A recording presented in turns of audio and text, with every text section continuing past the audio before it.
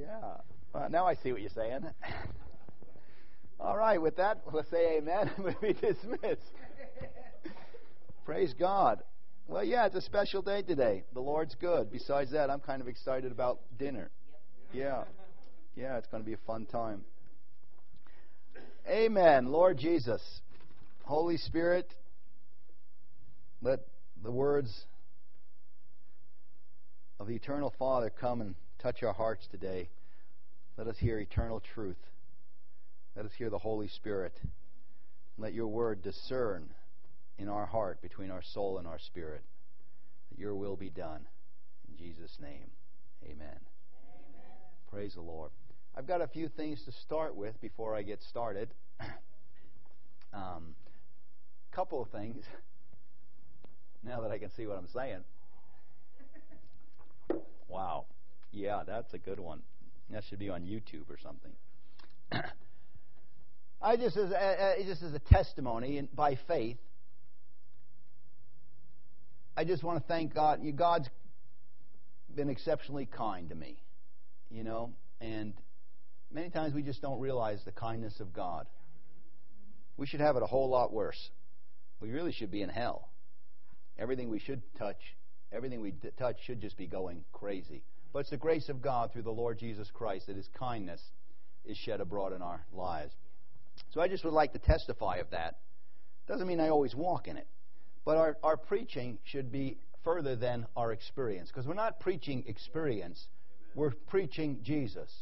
And sometimes that's where we get caught up. Because the devil brings experience to us or one another. And we say, well, we're not preaching experience. We're preaching Jesus Christ and Him crucified. It has nothing to do with my experience. Salvation isn't an experience. It's the truth of God kept by the Holy Spirit, by the Lord Jesus Christ. So we have to preach truth. And that's why it's through the foolishness of preaching. Because it's not through experience. Experience may dictate something else. Life may dictate something else. Our emotions may dictate something else. But it's good to testify, and it's good to preach about the truth of God, which you may not be walking in. But again, it wouldn't be up to you because salvation is God's plan. It's not your plan. And it's His purpose, not our purpose. And that's why we talked about in 2 Corinthians that Jesus Christ became sin, that we might be the righteousness of God. So the work, Jesus said on the cross, the work is finished. The work that He had to do was finished. And He sanctified us through His own self. He sanctified us through His Word. He sanctified us through His blood. He redeemed us through the resurrection from the dead. And so now, how many people here would be able to prove that you're righteous by your experiences and how you walk? Anybody here? Well, you're qualified then. See, we're preaching the uncomfortable gospel. The gospel that can't have a sign. Can't be proven. But it's accepted by faith in the resurrection of Jesus Christ. So, for those that are righteous this morning, washed by the blood, let us move on. Let us move on. Not in righteousness, but in walking with Him. So, I would like to just testify of the grace of God and the kindness of God. And then as I began to think about something, and it was very strange to me. I really didn't want to say it because it really is going to upset a lot of our thinking. And I don't know how it came into my brain. But then as I looked through the Scripture and I thought about it, it seemed to be more true than just what I thought. And for some reason, I don't know, the Cinderella story came into my mind. And when we were raising children, we didn't read our children fairy tales or Cinderella stories because they're a bunch of lies, actually. But see, that actually comes against the real ooey gooey feeling in us. And as you're going through life and you're going through things, I began to think, how the world, the system of this world, the manna of this world, the cosmos, the whole world lies in the lap of the enemy, the wicked one. It's under his control. There's such an emphasis on seeking your own life, following your dreams. As a matter of fact, one of my song that I really like is To dream the impossible dream. La-da. I don't know all the story, but it's a powerful one. And that warped my life. But what I want to say, and let it hit home, I don't believe we're supposed to follow our dreams. Oh, wait a minute. I was always taught. Yes, I know. I thought you had to be, what you wanted to be. You can't help but, and we find this being taken to many extremes in the world, but we find it also happen. Well, it's in my heart. Well, that may be good.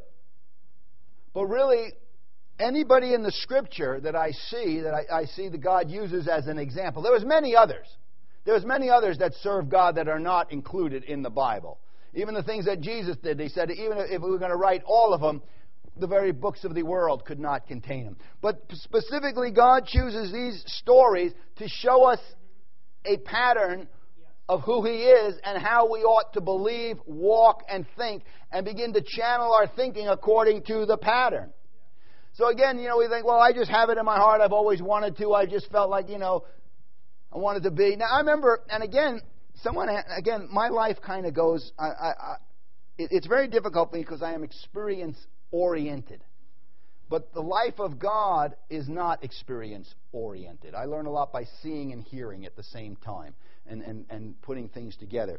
But as a matter of fact, Micah asked me, we were singing some Al Jolson songs, and he asked me, let's sing Hallelujah, I'm a Bum Again. And I said, no, we're not going to sing that. I mean, I wasn't in a bad attitude. But that just started the domino process. I'm just confessing this morning. Going way back, probably nearly 45 years, I was in Sunday school in the Armenian Apostolic Church. And I remember this to this day. And we were supposed to write a story of what we wanted to be when we grew up. And, firemen, policemen, all these wonderful things. And I wrote, I wanted to be a hobo. Yeah. It was my dream. It's what I always wanted to be. And I remember it didn't go over well. I mean, particularly at that time, I had to write something. Anyway, I followed my dream. But anyway, so that kind of came to me, wow, that was kind of a weird thing to write. And they kind of said, you don't really want to be a hobo and this, that, and the other thing. And I showed them I wanted to be a hobo. But anyway, it's not for us to follow our dreams. And again, this is something I have to continually tear down in my life because it's the emphasis of the world is continually saying, well, you believe these things. You want to do these things. Why would it be in your heart if God didn't have it for you? How many people have ever had that one? It's in my heart. Well, the Bible lets me know clearly what is in my heart. Does anybody know what it is? What? Yes. It's wicked. The heart is so wicked, Jesus had to die for you. So to say, well, it was in my heart, that should be enough to say I need to repent. Now, I don't think Joseph's life ambition, he didn't grow up and say, you know what I want to do when I grow up? I'd like my brothers to be jealous of me and hate me, sell me into slavery, and then I'm going to go into prison and be totally broke. Nobody thinks that way. He had to give up his dream. He had another dream.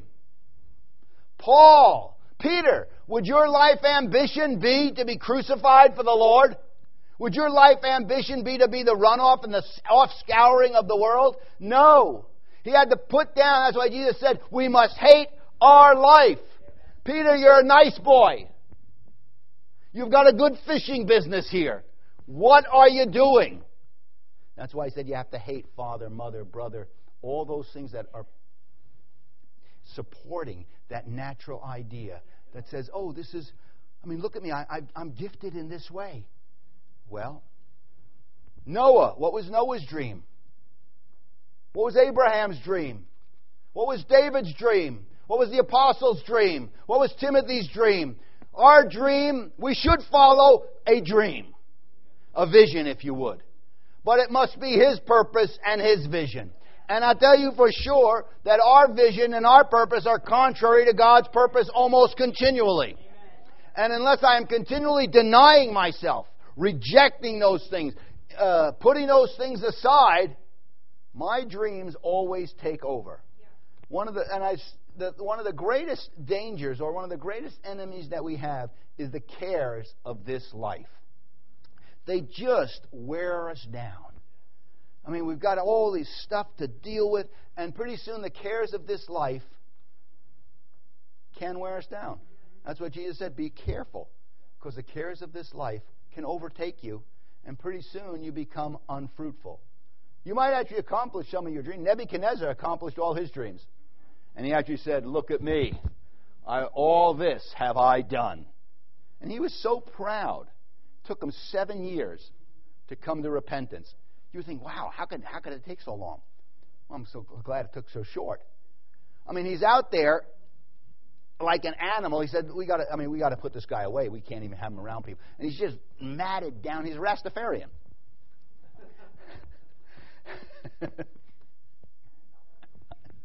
I'm glad. And the statement says, it doesn't say that God restored him. God showed him. He finally decided to break. And he came to himself and said, this is really dumb. What am I doing here? I'm going to get on with God's dream. So be aware that a lot of things come up that seem right. There's a way that seems right. Why would I? I looked at my life. I thought I was created to be a hobo. I had all these signs. Well, I was deceived. And again, like I said, thank God that that He's saved us from our own life. So be aware of following your own dreams. Be aware of fulfilling your life. That's the sin. That's the sin that really comes into the world. Jesus, what was his dream? What was his mother's dream? Do you think his mother's dream was, I think I'd like my son to be hated of all men? I'd like to see him brutally beaten before my eyes and my heart torn out? That wasn't her dream. God had a purpose. She had to put her dream aside to have God's vision fulfilled in our life. And it's the cares of this life that can wear us down to wanting just to live a survival vision. A vision that's just all about me. Jesus could have done many wonderful things. He could have been here on this earth for many, many more years, healing, doing wonderful things, missing God's purpose entirely. And this is what we want to begin to look at in a greater and greater way, is now that God has created us, recreated us righteous by the blood of Jesus Christ, you have been taken from the kingdom of darkness into the kingdom of His dear Son. Now that we are righteous, Adam, what would you like to do? Would you like to eat of that tree and follow your dream? Or would you like to deny yourself, pick up your cross, and follow me? Now, let's turn to 1 Corinthians chapter 3. Ray read this, but I think it's important to read it again. Verse 9. For we are laborers together with God. We are God's husbandry. We are God's building. God is the creator. There's things that God does that we can't do. And there's things that God does that He doesn't want us to do. And there's things that God won't do that He wants us to do. Now, we're God's field. We're God's field. That's what husbandry means, the garden. We're God's building. But it also, we're laborers together with God. Now, God creates the field. See, Adam was not able to create the Garden of Eden. God creates the field and says, now, Adam, you have a work to do in that field. We now are God's field, God's building, but we're also the workers together with Him. And many times what happens in our lives is we want God to do what He's asked us to do, and we would like to do what God does. And God says, nope, this is the way it is. So we first realize that we are God's field, and we're laborers together. And then, so it says, according to the grace of God which is given unto me, a wise master builder, I've laid the foundation, and another man builds thereon. Let every man take heed how he builds thereon. Now we are to be builders in this field or in this building, workers in the field that God created. Now, God's created us. God's created the church. And He's put us in there to be co-laborers with Him, yoking together, working with the Holy Spirit. Okay? Now, what does it mean to labor? See, now again, we can get caught up in laboring for ourselves. But in order to come to God, there is in this age, which is going to be the rest of this age until the Lord comes back. I'm not sure how it's going to be. But there's always sacrifice. Sacrifice is the laying down of our lives. So here it's like, okay, in order for me to work with God, what is it that God has for me? Now let's turn to Hebrews chapter 4. The work that we're to do, Hebrews chapter 4. Now the exhortation here is a very strong, almost like a reproof. It's a warning to us that we should fear lest the promise being left us of entering into His rest, we would fall short. Now why? We're going to look at where it is. Many times it's like when the Scripture uses drawback, falling short, turning away from the Lord, we immediately say, well, I don't do those things. But if we begin to look at the context of how those are used in the Scripture, I see very clearly that I almost do that continually and actually think I may be serving God in doing those things.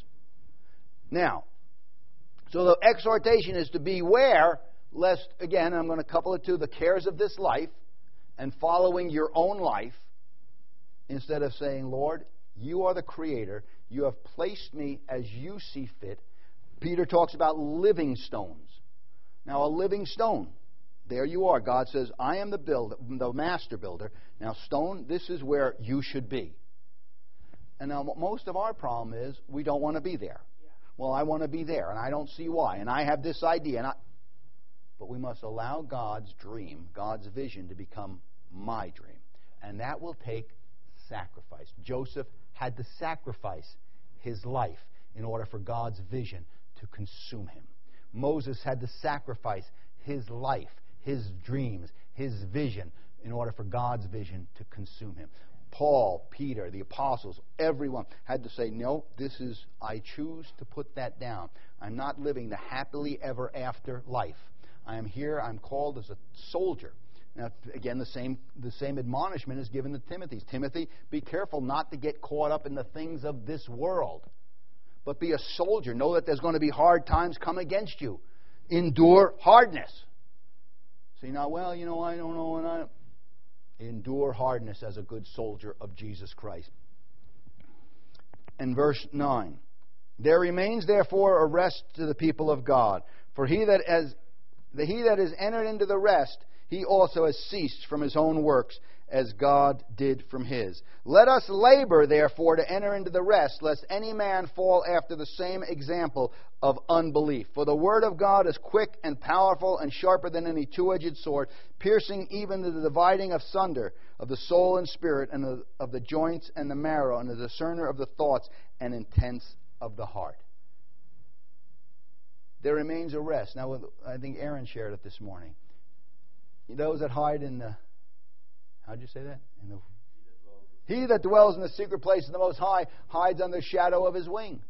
See, and what we're talking about, there's a labor. Then what is our labor? Our labor is to cease from our own works, to cease from your own ambitions, to cease from your own reputation, to cease from your own dreams, and labor to enter into the rest, lest any man fall by the same example of unbelief. What is unbelief? See, again, we think unbelief is kind of like this void. It's not. It is a strong belief in something other than what God is directing you to do. See, now, and what we need to see is this is where the children of Israel draw back. This is where the work falls apart. This is where the building ceases to be built. This is where the disciples turn back. It's not in the part that God has done. It's in the part that God has given us to do. Adam doesn't fall from God's grace and fall into sin by something God did. Adam fell because of the work that God gave Adam to do, and he chose not to do that work. He chose to do his own work. And whenever we do our own work, we haven't entered into the rest of God. We no longer see the glory of God. We're not used of God. We have drawn back. We're drawn back into what? Drawn back into our own life, into my own vision. The 5,000. They didn't say, man, this guy. They just said, we will not hear what he's saying. This is not. And they said, let us do the work. Remember, they said, let us do the work. And he began to tell them the work that we have to do is exercise faith and to cease from your own works. Yeah, but I don't understand. I see it. We draw back not so much from the righteous part that God has created, as God the Creator. We draw away as from a friend and a relationship and a builder in His kingdom. We choose not to exercise faith. When Adam sinned, the relationship with Adam was not cut off completely. It was different, totally changed. But even after sin, God would come and say, Adam, where are you? They'd have that understanding. But his life was caught up in the cares of this life. He was caught up in his own dreams, had missed the glory of God. And soon we see the whole creation go down a path that leads us to today. And so then it couples this idea of laboring to enter into the rest. The rest is ceasing from your own works. But I have a dream and I've been called and I know. Lay it aside. I have a greater purpose. The work is to believe. The work is to believe. Joseph. The work is to believe. Gideon. And how are we supposed to discern those thoughts? Well, we have the Word of God. And the Word of God comes and pierces between our soul and our spirit. That's why we need to be a workman that needs not to be ashamed. Rightly dividing the Word of God. And saying, God, now, I can only understand God's Word if it's also uniquely linked to His purpose. See, otherwise it's open to private interpretation. So the Word then directs me, and if I'm building according to His Word, then it will divide in me. I will allow the Holy Spirit to divide in me and will bring me into a rest. And the rest would be what? Not retirement, not happily ever after. It would be taking on His labor and His purpose. And those two things sometimes are very different. Because what I would think rest is, and what I think my life should be, may be totally different. Peter thought he should go back fishing. Jesus said, I have something else for you. Drop your nets once again. So, we need not to grow weary in the service of faith. And we're going to see that the children of Israel, when did they draw back? Where did God say that I'm displeased with this generation? In the wilderness, when they were not doing the work that God called them to do. They murmured against what God was wanting them to do or what God had sent to them. And many times we just draw back because we just have another dream. We have another purpose. We have another plan in my life than what God has. And these two, that's why Jesus says, let your eye be single. No man can serve two masters. You're going to have to continually come back to laying down. You don't lay down your life once. It's a daily, as Jesus said, take up your cross daily and follow me. There's going to come up things continually that will come against the Word of God, and the Word of God will say, no, I am unchangeable. I am true. You should match up to what I'm saying. If you love me, deny yourself. But they would draw back from working with Him. We draw back from taking the yoke. We draw back from letting this mind be in you that was also in Christ Jesus. And this takes place in our lives because we really draw back from what Acts chapter 2 says. When Peter gets up to preach on the day of Pentecost, he makes a statement. He said, this Jesus whom you have crucified, God has made Him both Lord and Christ. Many times we just draw back from Him being Lord. I don't want to eat manna. We want some meat. I don't want to be out here in the desert. I don't want to be in this church. I have dreams. I have things I want to do. I don't know why I don't know. Is He Lord and Christ? And it said when they heard that, they were pricked to the heart. And again, they let the Word of God discern. If He's Lord, then let Him be Lord of all. Direct me, Jesus. I now want to please You that's called me to be a soldier. And I realize in this life there's a great purpose, and our purpose is to glorify God. And in this world there is tribulation. There's a warfare that we are to fight on a daily basis. And the weapons of our warfare are not carnal, but the instructions are clear. I must deny myself and put my dreams aside to let God be glorified in my life. And that, see, what did Jesus... put everything, he said He laid it all aside and became obedient even to the point, humbled Himself. He knows more than Pilate. He knows more than those Pharisees. He knows more. He has a right. Meaningless. I set the example because I love my Father, and His purpose I see as exalted and the only real purpose. Every other purpose that I have would only be against that purpose and take away from that purpose. See, now if we don't understand that, then all through this thing we call life, now God has His hand on it, and He's designing it perfectly. Now let's just read a couple before I get now. I want to get to Noah again, but 1 Timothy.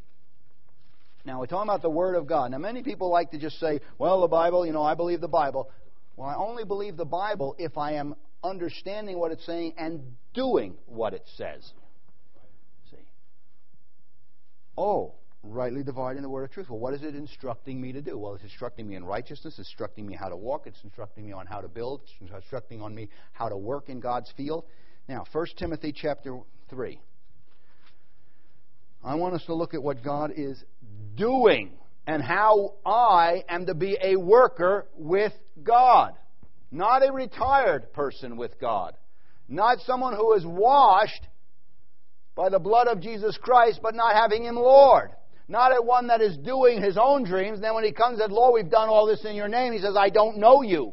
Not a person that is not familiar with sacrifice or suffering. Not a person that is wishy-washy in his decision about Christ and what God is doing. Paul said, I have not been disobedient to the heavenly vision. That plane, he's already been beaten and all kinds of things have happened to him. Didn't deter him. He put aside his dreams. Oh, he could have been the head of the Sanhedrin. He could have opened up a wonderful church here. He could have said, if I just backed off a little bit, I could preach a great thing and I'd start a wonderful church. Matter of fact, I don't even need to be here. I could be home with the Lord. All my dreams, I count everything worthless except for the knowledge of Jesus Christ. Lord, have Your way in me. He's a kind, wonderful God.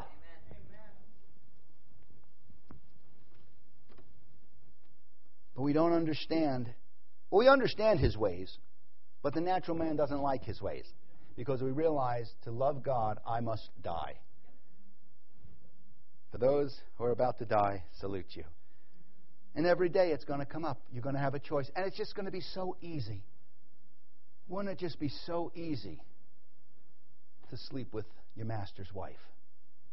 No one's going to know. Your life would be better. Wouldn't it be so easy? You wouldn't have to do anything, Moses, because God actually saved you out of the river. He was the Lord. He was Savior when He saved you out of the river. I love that God. Now I want to be Lord of your life. Deny Pharaoh's house. God brought me here. I like it. I like it. I don't want to give this up. And he made a conscious choice. He said, wait a minute. There's only one purpose. Now, he did not do it perfectly. But that's not what God is asking for. He's asking for the sacrifice.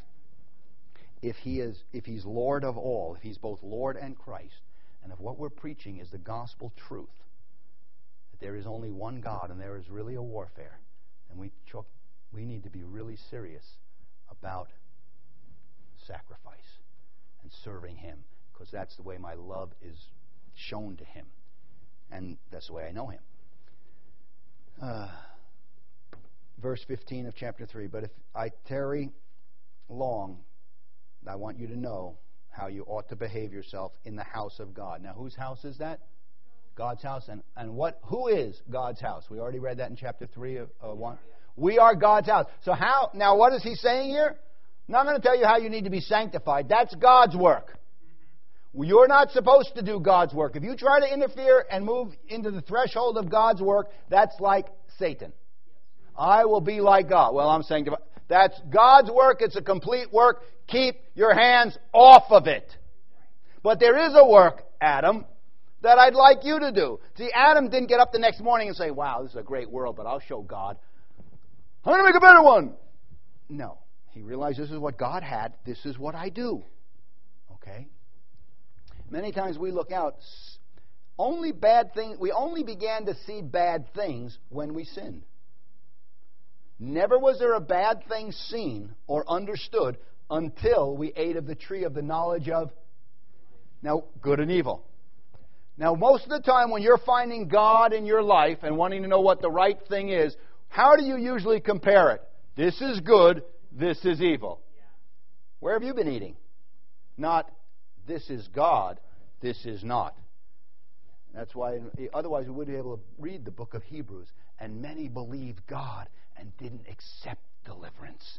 Jesus prayed to him in that he feared that it could save his life and did not accept the deliverance of the cross. If it was good and bad, we wouldn't have martyrs. We wouldn't have these things being happen. Well, I don't see any bad in it. It's not about that. It's about, do you trust me? Have you ceased from your own labor? Your own labor is to, it's good, it's bad, I won't. Our labor is to be one that enters into the rest and says, I believe you, Father. Where else can I go? You have the words of eternal life. Lead me on to where you want me to be. The house of God, which we are, which is what? It is the church of the living God, the pillar and ground of the truth. Now again, the Word of God is quick and powerful, sharper than any two-edged sword. Well, here is the Word of God now speaking to me, telling me what I am been born into. I have been born into and placed. And that's why we pray for these children. Like I said, there's no happenstance that these children just happen to be here and you happen to be the parents and we happen to be in. God says, I placed them here. And it's talking about the church is of the living God. It's the pillar and ground of the truth. Now, I want us to understand that church is not a mistake, nor is the work of God just a happenstance type of a thing. Ephesians chapter 1. I want to lay this foundation. I've been trying to do it for weeks, and I can touch back on it. Most of you know it, but I think it's important to review because things get blurry after a while. Did God really say? Well, I don't know about that, and they need to be reaffirmed and reaffirmed. That's why it's through the foolishness of preaching that God has chosen. Because in preaching, our minds are changed. In preaching, I'm confessing something that I have to believe or be forced to believe. Okay. Ephesians chapter 1, 23. And he hath put, in 22, and he hath put all things under his feet. This is talking about the Lord Jesus Christ. This first chapter, powerful set of Scripture. But it culminates in Jesus is going to be Lord of all, and has put all things under his feet. Talking about God has put all things under his feet and gave him to be the head over all things to the church. Now, if we were to look at this from our perspective, that would be about the worst thing you could give to Jesus. Well, it's the church, and there's a bunch of that. Oh, God is saying, wait a minute. When Jesus rose from the dead, I'm giving him a predominant position. And I'm telling you what I'm going to do. I'm going to say, Jesus, you are the head of my church. You are the one that is going to be directing my purpose. You are going to be the one living in my people. You are going to be the one that is going to bring glory to my name through the church, which is his body, the fullness of him that fills all in all. What? What? Wait a minute. The Word of God is I don't feel that way. I feel... Aha! You're coming to a division. You're coming, do you want to dream the impossible dream? At least I was honest. I did it my way. Hogwash! God never says, oh, at least he was honest. He did it his way. He says that's sin. But see, the problem is, that just really kind you are. It really is in us I have to be me. I've got to do what I believe is right. There is the sacrifice. The sacrifice to make Jesus Lord must mean I must sacrifice my own lordship of my life. The body of Christ, His church, is the fullness of Him that fills all in all. Would you look around? What do you see? Yeah. What do you see? Oh, the Word of God is dividing. Which one would you believe? By faith, I cease from my works. It is His body, the fullness that fills all in all. I have to confess that. See, I have to preach that, lest my own works would come up again and say, I don't. Our labor to work with Him is to exercise faith, contrary to what I dream, what I believe, what I see, what I honestly feel in my heart, and say, Lord, Peter, when you were young, you did what you wanted. Are you willing to put that away now? Oh, okay. You're going to have thoughts and ideas and dreams that come up. Ananias and Sapphira, they had a kind of a good idea, but they had some other things that come up with it. They weren't willing to put that aside. Now, no one asked them to sell their house. It wasn't even a doctrine of the church. They just kind of wanted to do that. And this is the wonderful thing about God, I think, is it's got to be, our love has got to be voluntary. The revelation has got to stir within me. You can be hearing the revelation, but if you don't act on it, nobody can make you understand it, make you see it. It's got to be something that I lay down my life. I begin to preach it. I begin to take up the yoke. I take up the cross. And I'm preaching a truth that I know is ultimately going to kill me. That's why our speech and our preaching needs to be about the Word of God. And not just the Word of God, but the work to where He has called me. This is where it takes place. Because if God has created the church and has placed Jesus over the head of it, and it is His body, the fullness of Him that fills all in all, it's the church that is the pillar of truth. No, it's the pillar of truth. Oh, wait a minute. I have to make a decision then. Do I believe the Word of God, or do I believe what I think, what I see, what I feel? Oh, there's a real sacrifice. See, to believe the Word of God and not to do it, the Bible calls that, you're deceiving yourself. You're a fool. It's faith without works. It's dead. Okay, Colossians. So I'm going to look at this wonderful thing called the church. And again, it's not man-made. Ecclesiastes. Do you know the book Ecclesiastes? Really means church. It means Jami. It's this society of God. It was way back before. The children of Israel was the church in the wilderness. It was where God wanted to dwell and to show forth His glory. See, maybe you're like, oh, well, church, we don't have to go to church to know God. No, you need to go to church to work with Him. You need to go to church to have the Word of God discern in you. You need to go to church to sacrifice. You need to go to church because this is what God has for you. No, you don't have to. That's why I said the voluntary love of God is where we hear revelation and we begin to respond. Paul, who are you, Lord? I'm Jesus whom you persecute. And Paul didn't have to do any of that. It was enough for him to have the revelation. And his life voluntarily went that way. I mean, he could have been, you made me blind. I'm going to really get to church now. Anybody out there like that? Yeah, I heard that little laughter. He said, oh, I need to cease from my own works. My works. And His work is faith. Colossians chapter 1, 13. This is again, okay. Who hath delivered us from the power of darkness and has translated us into the kingdom of His dear Son. Amen. That's a work you cannot do. That's what Jesus has done. But there is a work that God has called us to do. And that's the work that we need to follow Him. So again, God has imparted us righteousness, in whom we have redemption through His blood, even the forgiveness of sins. But now that has birthed something. See, Jesus didn't just forgive our sins, and God now raises him from the dead, sets him at his own right hand, far above all principalities and powers, above in this age and the age to come. And what is he going to do? Now that Jesus has this great power, I'm going to make him head of the church. We think that'd be like, okay, you can be the janitor. No. Understand, if you read that first chapter of Ephesians, there's this ever-growing crescendo of glory in God to where finally it culminates. And Jesus has been raised above all principalities and power. He's put all things under his feet. And now, the cherry on the top. He's head of the church. Well, wait a minute. I need to be looking at this a little bit differently. I need to be thinking about God's purpose a little bit differently. Oh. Not he's the janitor. Verse 24. Who now rejoice in my sufferings for you. That's not one of our dreams, is it? How many people wanted to, dream? Yeah, I think I'll come to Christ so I can suffer. Yeah, and I think Adam was shared about this.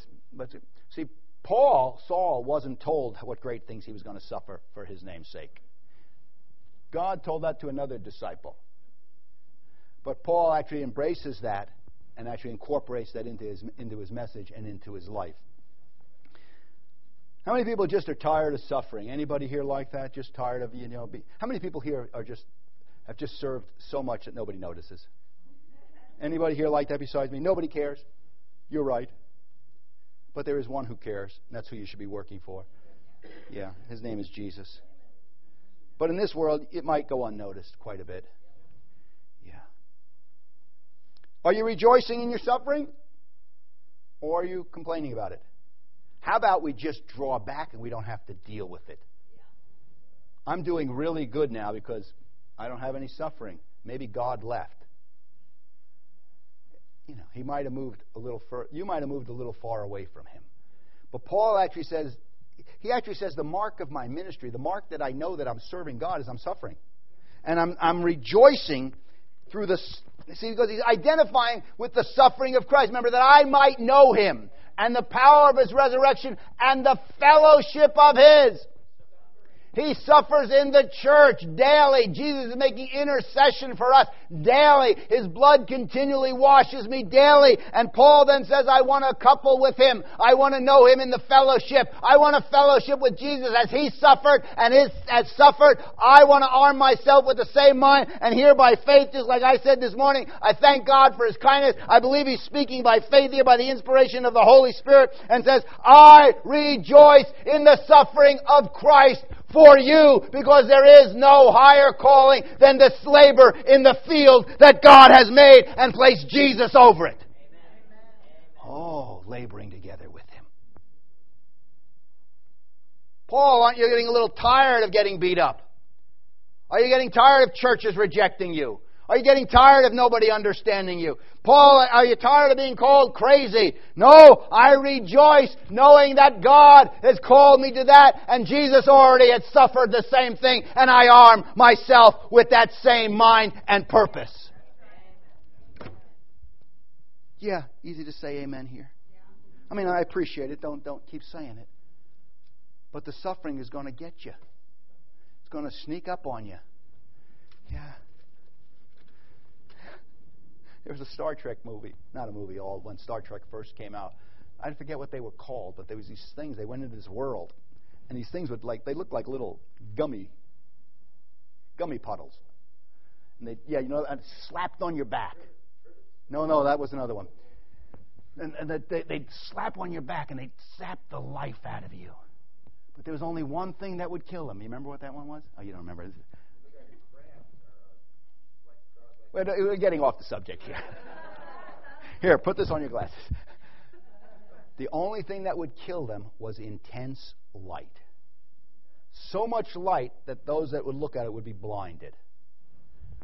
You've got something on your back. It's called the old man. You need to light it up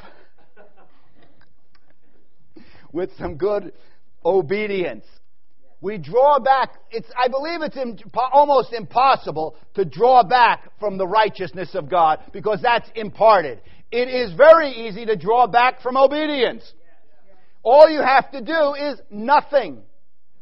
Because the kingdom of God, in order to fulfill the kingdom of God and the Word of God, I have to do something. All I have to do to be disobedient is just be yourself. Follow your dream. Figure it out yourself. Do not arm yourself with the mind of rejoicing with the suffering for His field. Where were we? I'm in Colossians, right? Colossians, good book. Colossians 3. Colossians 1. 24. Who now rejoice in my suffering for you. Are you sick of suffering for these losers? They're never changing. Bunch of dodo heads. Church isn't growing. What's the point? You had another plan. Another vision. Jesus isn't sick yet. He's not tired. He hasn't given up on you. He hasn't stopped. He hasn't taken the Holy Spirit away and said, I'm giving it to somebody else. No. Cease from your own labors. You came up with another idea. Remember, God has made some decisions about your life. Didn't ask your permission. He's got a plan for you from the foundation of the earth. Will you now labor with Him to do that? Or would you like to follow your dream? Yeah, be careful. Your karma might run over your dogma. Fill up the suffering for you, and to fill up which is behind. He says this isn't even enough. I'm already suffering for the house of God. But wait, don't order yet. There's more. If you sign up right now and become obedient, He'll send you some more suffering. And He says, I want to make sure I don't just have a banana split. I want one with whipped cream and cherries on top. I want to make up for that which is still lacking in the suffering in the body. Because without suffering, there is no ceasing from sin. There is no denying of self. When I choose to say, I choose to believe the Word of God, I choose to sacrifice, I consciously put away my dream. I consciously put away my will. It doesn't just, there's this one song, and it's a good one. The things of earth, you can see yourself playing, will grow strangely dim. They don't. They actually start tugging. Moses said, they don't look strange to them. They look pretty good. I reject them. Jesus, look out! Do you see all the glories of the world and the riches of the world? No, I don't see Him. God's protecting me. He saw them and rejected them, thinking that the suffering for God's will was worth more than all the pleasures of sin. Oh, they don't grow dim. They grow brighter. But your faith grows stronger. I don't want those things. I don't want my life. That which is lacking. Because there's some people who aren't suffering. You might have to, take on a little more. That which is, and to fill up that which is behind of the afflictions of Christ in my flesh. For what? For what sake? See, again, we're just so twisted. We think we're going to do it and we're going to get something out of it. Well, how many people have been good enough now you should already be an apostle of the third degree? You should be walking on water. God doesn't seem to work like that. I want to make up for the whose sake? This wonderful thing created by God. And Jesus put the head to be over it. And the Holy Spirit living. I want to make sure for the church's sake. Oh, that's a different mindset. Well, you will get nothing out of it. Let's just start. I'm being facetious. You will get more because God promises me that I'm going to receive. But there's going to come times the devil's going to say, ha, you dummy, look what you could have had. You could have been doing this. You could have been a hobo for Jesus. You could have been this. You don't have to. You could have been married to. You could have gone. Do you see all the kingdoms of those world? Yeah, they mean nothing to me. Get lost. I want to serve Jesus. I'd rather live in a cardboard shack and know Jesus than have all the riches and money untold. You never know that song? I don't know it real well either. You know it, right? That's a good song. Yeah. Now, I think, we're blessed. He's always talking about suffering. I don't see anybody out there suffering. Not in the sense of, oh man, How many people have a car? Anybody have a car? Cell phone? Computer? How many people didn't go without food? I heard this thing on the news the other day. America, there's 20 million people that live under the poverty line in America. The guy said, wait a minute, you have to define that. To live under he said 90% of the people that live in the poverty line of America have a home, have a computer, have a cell phone, have this, have that, have DVRs, have a car. Oh, now when we talk about the poor of the world, this person just starved to death. Oh, there's poor. Would you please define that? He only made $60,000 a year. Oh, I feel sorry for him. I feel sorry for him. Oh, my goodness. What? No. But that's, they're suffering in that way. But the suffering that Paul is talking about, the Holy Spirit is talking about, is laying down your life for His purpose. Make up the suffering for the sake of His body, which is His church. Wherefore I am made a minister according to the dispensation of God, which is given to me for you to fulfill the Word of God. Where is the Word of God going to be fulfilled? Right here. See? Well, I can serve my God better by myself than at church. I don't have near as many problems as when I don't go to church. Jesus had very few problems. I mean, he had that one time he kind of ran away from home. Didn't really run away from home, but he got lost. After that, you don't hear of Jesus for about 20 years until he starts to enter into the work of God, the service of God. And then he was a man acquainted with sorrows, and the devil comes to tempt him and say, what about this? What about that? He didn't know any trouble. If your idea of life is not to have any trouble, first off, you're going to be really disillusioned. And God's going to have a way of meeting you along the way. But our life is not supposed to be just trouble-free. Paul says that's actually what I'm looking for, because I'm fixing some stuff. I'm working with God. Okay.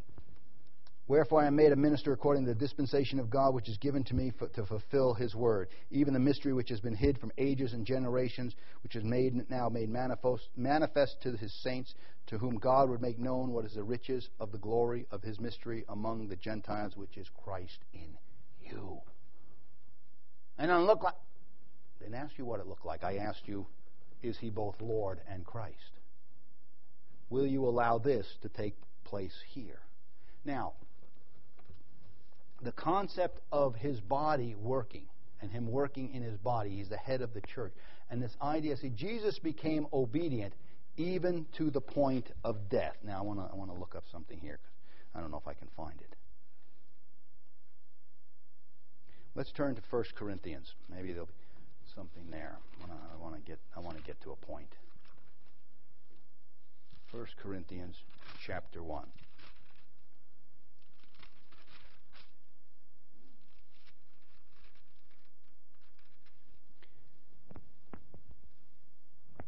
It says Jesus, when He was obedient, He became obedient through the things that He suffered. And after doing so, He became the author of eternal salvation. There was a work in which Christ had to fulfill in His life in order to fulfill God's purpose. That is and we say Jesus is the way, the truth, and the life. He's the example. He's the one. Let this mind be in you. That same example then needs to be in me. See, it's very easy to just disallow the work of God and not become obedient, and therefore do not fulfill God's purpose. But we could still somewhat have an idea of knowing Him. But we're not being used of Him. We're not being changed. We're not being challenged. We're not serving the church. We're not working in the field. So Jesus had to then arm Himself with obedience. Arm Himself with obedience, and therefore exercised faith. Even so much that He became obedient unto death, even the death of the cross, even to the point that it seemed like God said, "My God, why have you forsaken me?" He became sin. Well, I don't have to. Will you trust me even though I slay you? Job. Oh. Well, I have to arm myself with a starting point. And the starting point is we have a purpose, and it's God's purpose, and that He would be glorified, and His purpose is to be workers together in the field. Now, 1 Corinthians. This is where the work, James talks about without works, it's impossible to please God. Without works, there's no exercise of faith. In my obedience in the call of God, I walk with Him and I become a preacher of righteousness. See, without that obedience walk with God, it's empty. James says it's just empty. It's dead. We actually deceive ourselves. But in 1 Corinthians chapter 1, now I beseech you, brethren, I beg you, brethren. Hear me, he says. I'm writing to you. I have something I need to inform you again. I want you to arm yourself with this mind. I want you to put this on as the Word of God now speaking to you and dividing in you. There's going to come things that are going to want to divide you. And now remember, contention only comes by division, will only come by pride. Well, I see it this way, I see it that way. Hogwash! The only reason you see it that way is you're thinking contrary to God, and whether you're right or wrong, it has no bearing on it. God wants to do something. Will you follow His purpose? Or do you see it as good or evil? You've been eating from the tree. As soon as we eat from the tree, God even looks evil. I beseech you, brethren, in the name of the Lord Jesus Christ. That's a very strong admonishment. He's invoking the name of the Lord Jesus Christ, which the Bible says you don't do that lightly, and you don't use it in vain, you will not be guiltless. That you all speak the same thing. But I don't believe. You must. I mean, you don't have to. There's no, God will not force you. But at that point, it's like, oh, wait a minute. I don't agree with that. I don't see it that. I have now come up with my own plan. I see it differently. I don't see the church as God's plan. I see it. Well, wait a minute. He's saying, and what he goes on to say here is that's wrong. That's division, and that's carnal. Now, I think they might have had very good arguments. Well, I see it this way, and I see it this way. Let me tell you how it is. Oh, that's very good. Put it aside. This is the way that it's going to be. Do you love me, Peter? Or would you like to go fishing? Do you love me, Noah? Or would you like to? Let there be no divisions among you. Speak the same thing. I have to work at letting there be no divisions. It doesn't just happen. It comes through. Jesus came into the garden. He had to pray and say, Lord, your will be done. Lord, I have to work at being one with my Father. But that ye be perfectly joined together in the same mind and same judgment. That's a sacrifice. What else could you sacrifice except your opinions? What is more valuable to you than you being, I told them off. Boy, I showed them a thing or two. Well, you showed them nothing and nobody really cares. Are you the Lord of your life or is Jesus? Did you do what He said? Divisions. We think it's something good to have divisions. God says, no, put that aside. Think the same way. Divisions come into the kingdom of God as we walk and do the work of God. Remember, God is the creator. God creates the field. Jesus was sent to earth as the Son of God, but in the work became the author of everlasting salvation. In His obedience, He fulfilled the will of God. Nehemiah, there was no division in the people until they began to work. And then there was garbage here, and there was this problem, and there was this problem, and everybody, there was brothers actually abusing the situation. Rich people sending their money out to fies, usury. And you had to deal with that. Divisions creep up. And you know why divisions creep up? So you can come into one mind. But what brought them into one mind? Not the Lord. The work that God had called them to, they saw as a place of suffering to fulfill God's purpose. They said, this is more important than my own life. We will sleep on the wall. We will pick up garbage. Now, God never tells Nehemiah to pick up garbage. Now, I'm running out of time. We'll start. Noah's very good. Now, Noah was given a general plan by God. Pretty general. The ark needed to be so big, by so wide, by so tall. I think he had to tar it on the outside and the inside. I think there was one window in it and build a door. 3-story. Pretty simple. Only took a... What time did they come to work? What time was lunch? Did they work on Saturday? How long did they work? God said, I'm not doing that.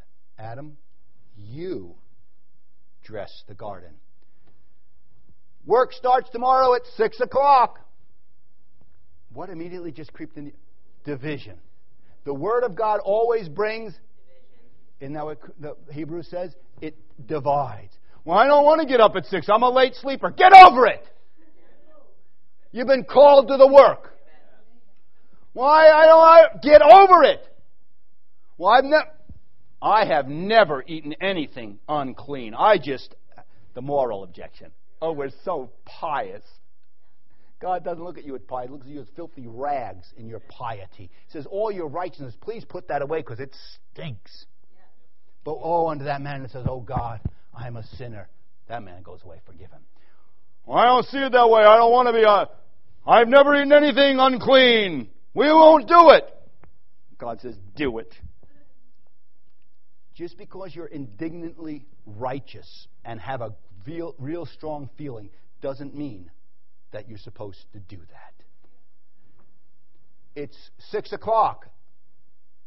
Not good enough just to be part of the work, show up when you want, go when you want. There's a direction in the work. And it's in the work that overtakes me and in my obedience that my mind is changed. See, that my obedience becomes fulfilled in seeing that God's purpose here on earth. Your will be done here on earth as it is in heaven. Noah, build the ark. I give this into your hand. And he goes on Nehemiah, the same thing. He doesn't tell them to pick up trash, doesn't tell them how to deal with enemy. He makes that call and they rally to it and says they fulfilled the work because they had a mind to work. There was no divisions among them. There was division. They put them aside. I'm not called to pick up trash. I just don't see it that way. I don't like to. I've never eaten. I don't like it. That's just someone's opinion. What foolishness. What, is there divisions among you? That shouldn't be. Jesus, all the way that we see with the Lord, will you fulfill my work? And we see his obedience birthing the church. And now that same example needs to work in us. And so the church is God's keystone. It's God's purpose for this age. It's where Jesus lives. He's the head of the church. And he's given directions as the Word of God is directed that in the church there be apostles, prophets, evangelists, pastors, teachers, leaders in the work that direct the work. For what reason? So there would be no divisions. But divisions come when I lean to my own understanding. And I don't see it as something God has directed. Because most of the things that after the work is established, Noah, you don't hear from God for quite a while. At least that makes it very clear, doesn't it? Noah had to make some decisions as the apostle or wise master builder. We start at 6. This is what we're going to have for lunch. Make sure you bring your own lunch. We're not going to McDonald's. We're doing this and that. Make sure your kids are here. If that's the work that God has called me to. See, I cannot just accept. See, if they just would accept God's plan but not enter into the work, not going to work. There has to be faith with works produces obedience, which means love. And it changes me to where, I have the same mind. Or do I see Jim Durkin as some overweight guy, just kind of a weird guy. I don't know why we have to work in a donut shop anyway. I don't have to cut my hair, and who does he think he is? And I don't have to. Or do I say, oh, God, this is where you've called me. I adapt myself to. Oh, I've called to. Then I have the same mind. See, how would it be if you just don't have the same mind? Could you imagine? Well, if you Show us the Father. Well, there he is over there, but I don't see it exactly the way he does.